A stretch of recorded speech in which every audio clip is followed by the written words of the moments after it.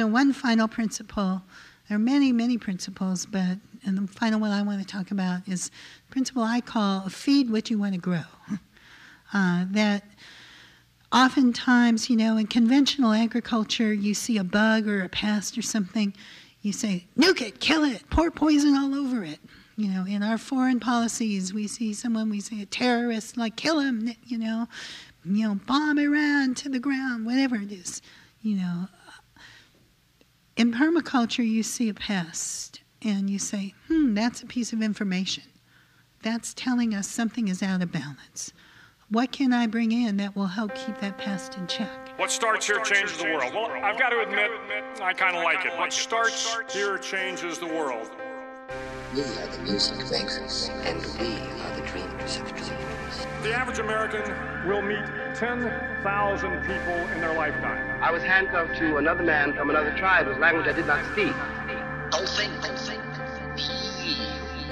But if every one of you changed the lives of just 10 people, and each one of those people changed the lives of another 10 people, and another 10. We did not know each other. And we could not speak to each other because if we could have spoken to each other, we might have been able to figure out what was happening to us. To every politician who is taking donations from the NRA. It is because America has not invested in its people. Shame on you.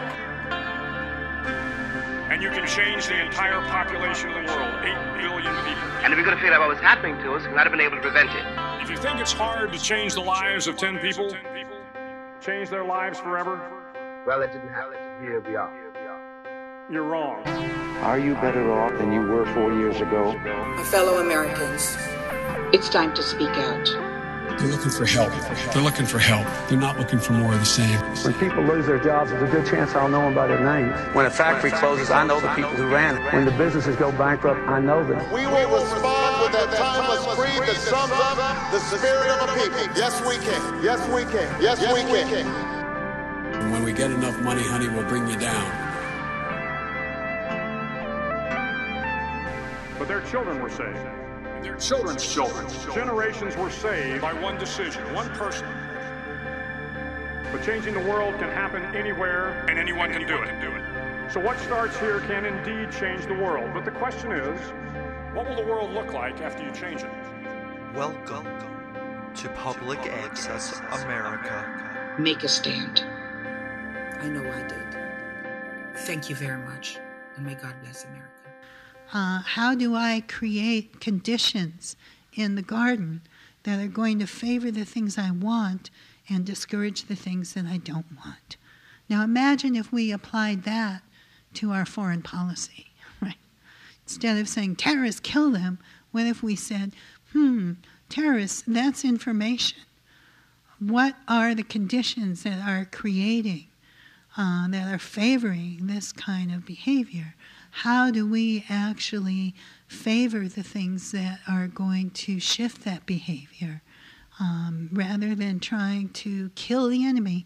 Because killing the bugs always creates resistance.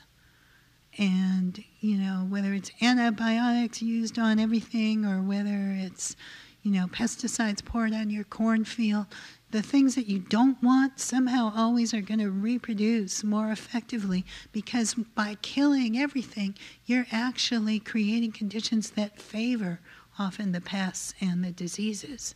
So instead of doing that, if we thought about it in a more sophisticated way, we might be able to say, what are the conditions that are actually creating this wave of anger and bitterness and hatred, and how do we shift that? If we shift that to conditions that favor justice and favor connection, we might be able to make the world a much safer and more secure place than it is right now, and without having to kill so many people and destroy so much in order to do it.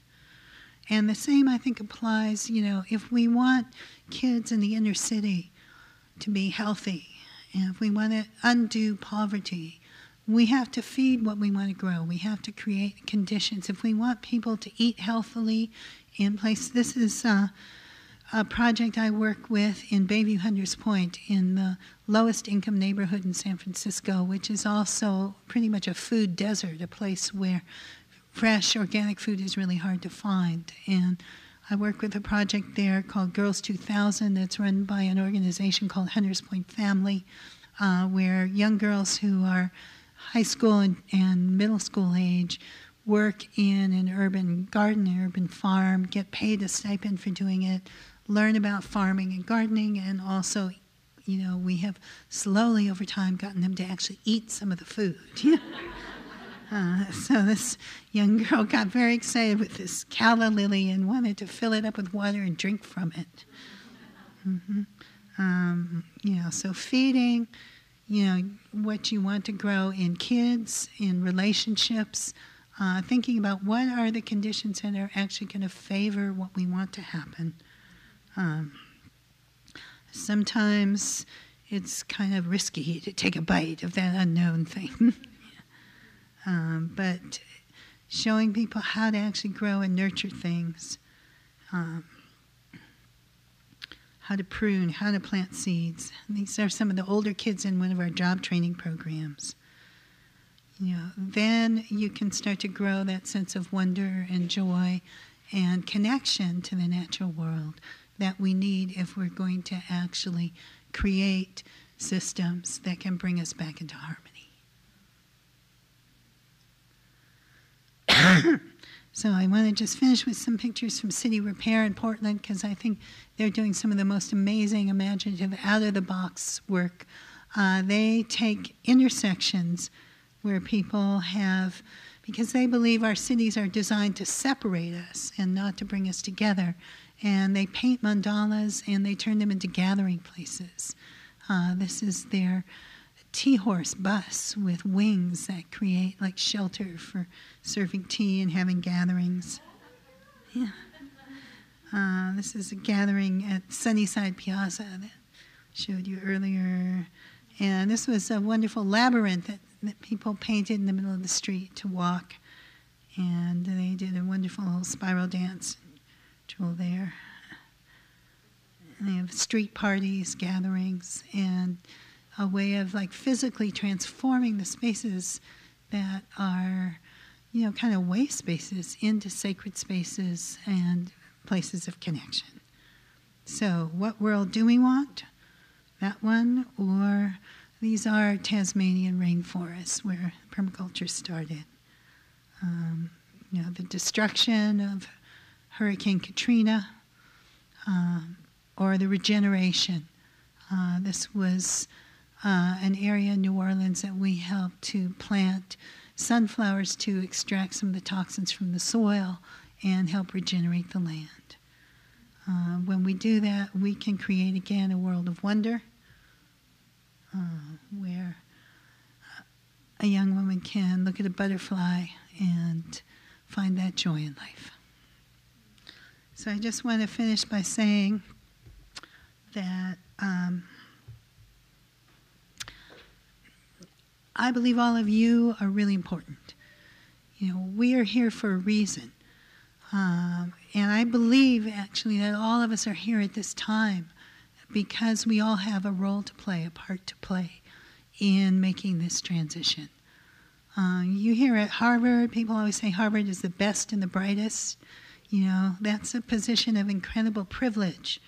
And I think the best use of privilege is not to agonize about it, not to feel guilty about it, but to say, wow, what a wonderful thing. How do I take this and use this and put it to the service of greater justice, greater care for the earth, greater care for the people? Those of you who are involved in the Divinity School, who will go out and be spiritual leaders in your community, have a great opportunity to help people to see, again, that while we face these tremendous challenges, we also have tremendous resources. We also have tremendous allies. We also have a tremendous opportunity. The problem is the solution. And the problem of our system becoming utterly unsustainable is the solution to creating a new system that can bring us into harmony with the earth, and that ultimately will have more joy in it, more beauty, more justice, more abundance, more true happiness for everyone who's here. So I believe this is a really wonderful time to be alive. And I'm grateful for this opportunity to come and speak to you here. And I am really excited at thinking about what you all are going to go out and do.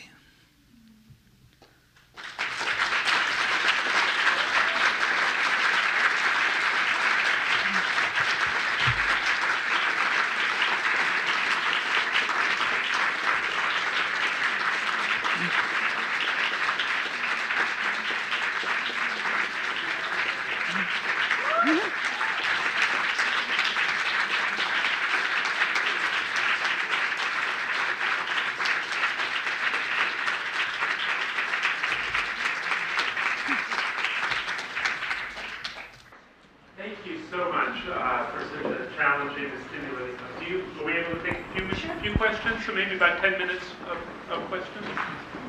You can call people yourself. Sure, yeah.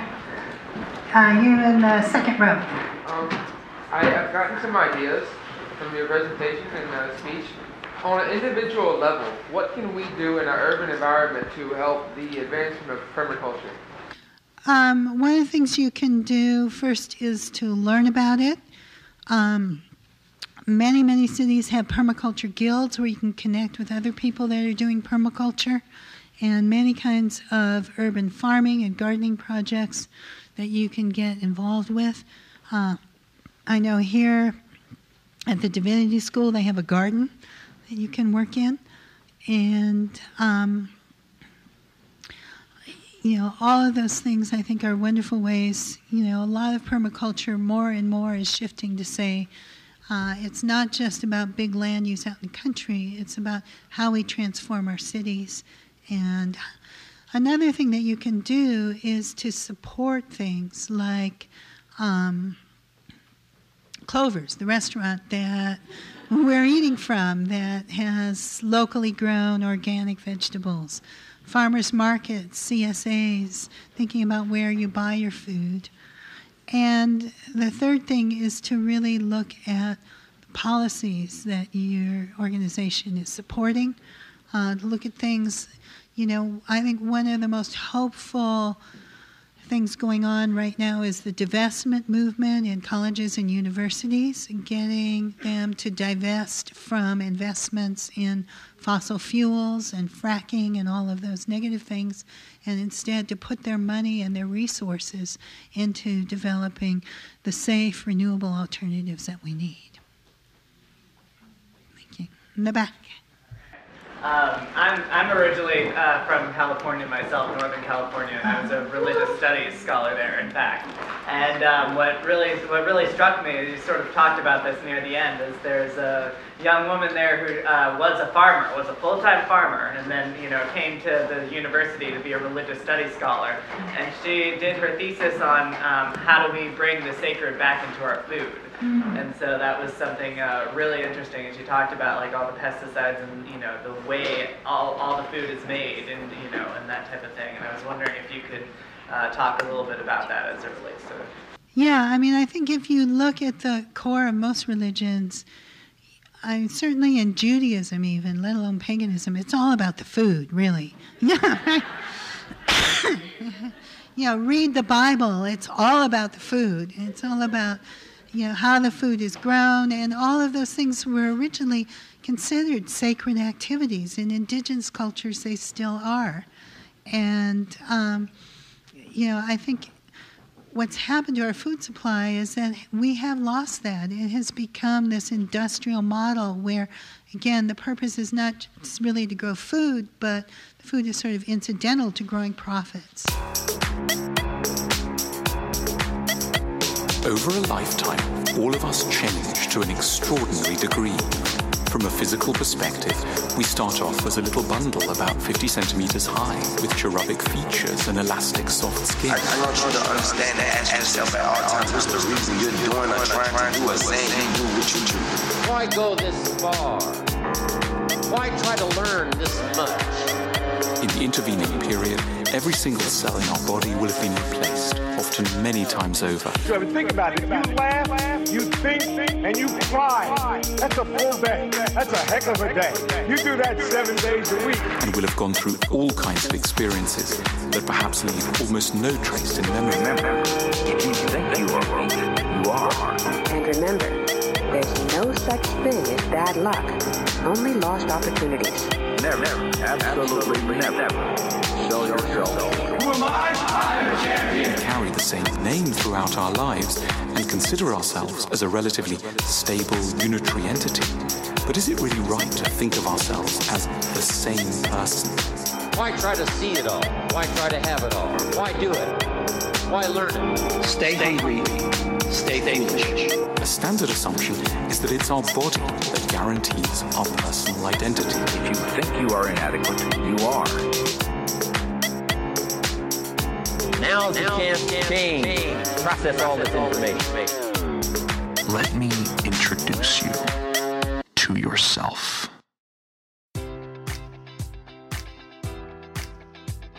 Enjoy all your favorite sports like never before at BetMGM. Sign up using code Buckeye and receive up to $1,500 back in bonus bets if you don't win your first bet. When you register with BetMGM, you'll get instant access to a variety of parlay selection features, live betting options, and the best daily promotions in the business. And with BetMGM at your fingertips, every play and every game matters more than ever. Place your money line, prop, or parlay bets with the king of sportsbooks today. Sign up using code Buckeye and receive up to $1,500 back in bonus bets if you don't win your first bet. BetMGM and GameSense remind you to play responsibly. 21 plus and present in Ohio, subject to eligibility requirements. Rewards are non-withdrawable bonus bets that expire in 7 days. Gambling problem? Call 1-800-GAMBLER in partnership with MGM Northfield Park.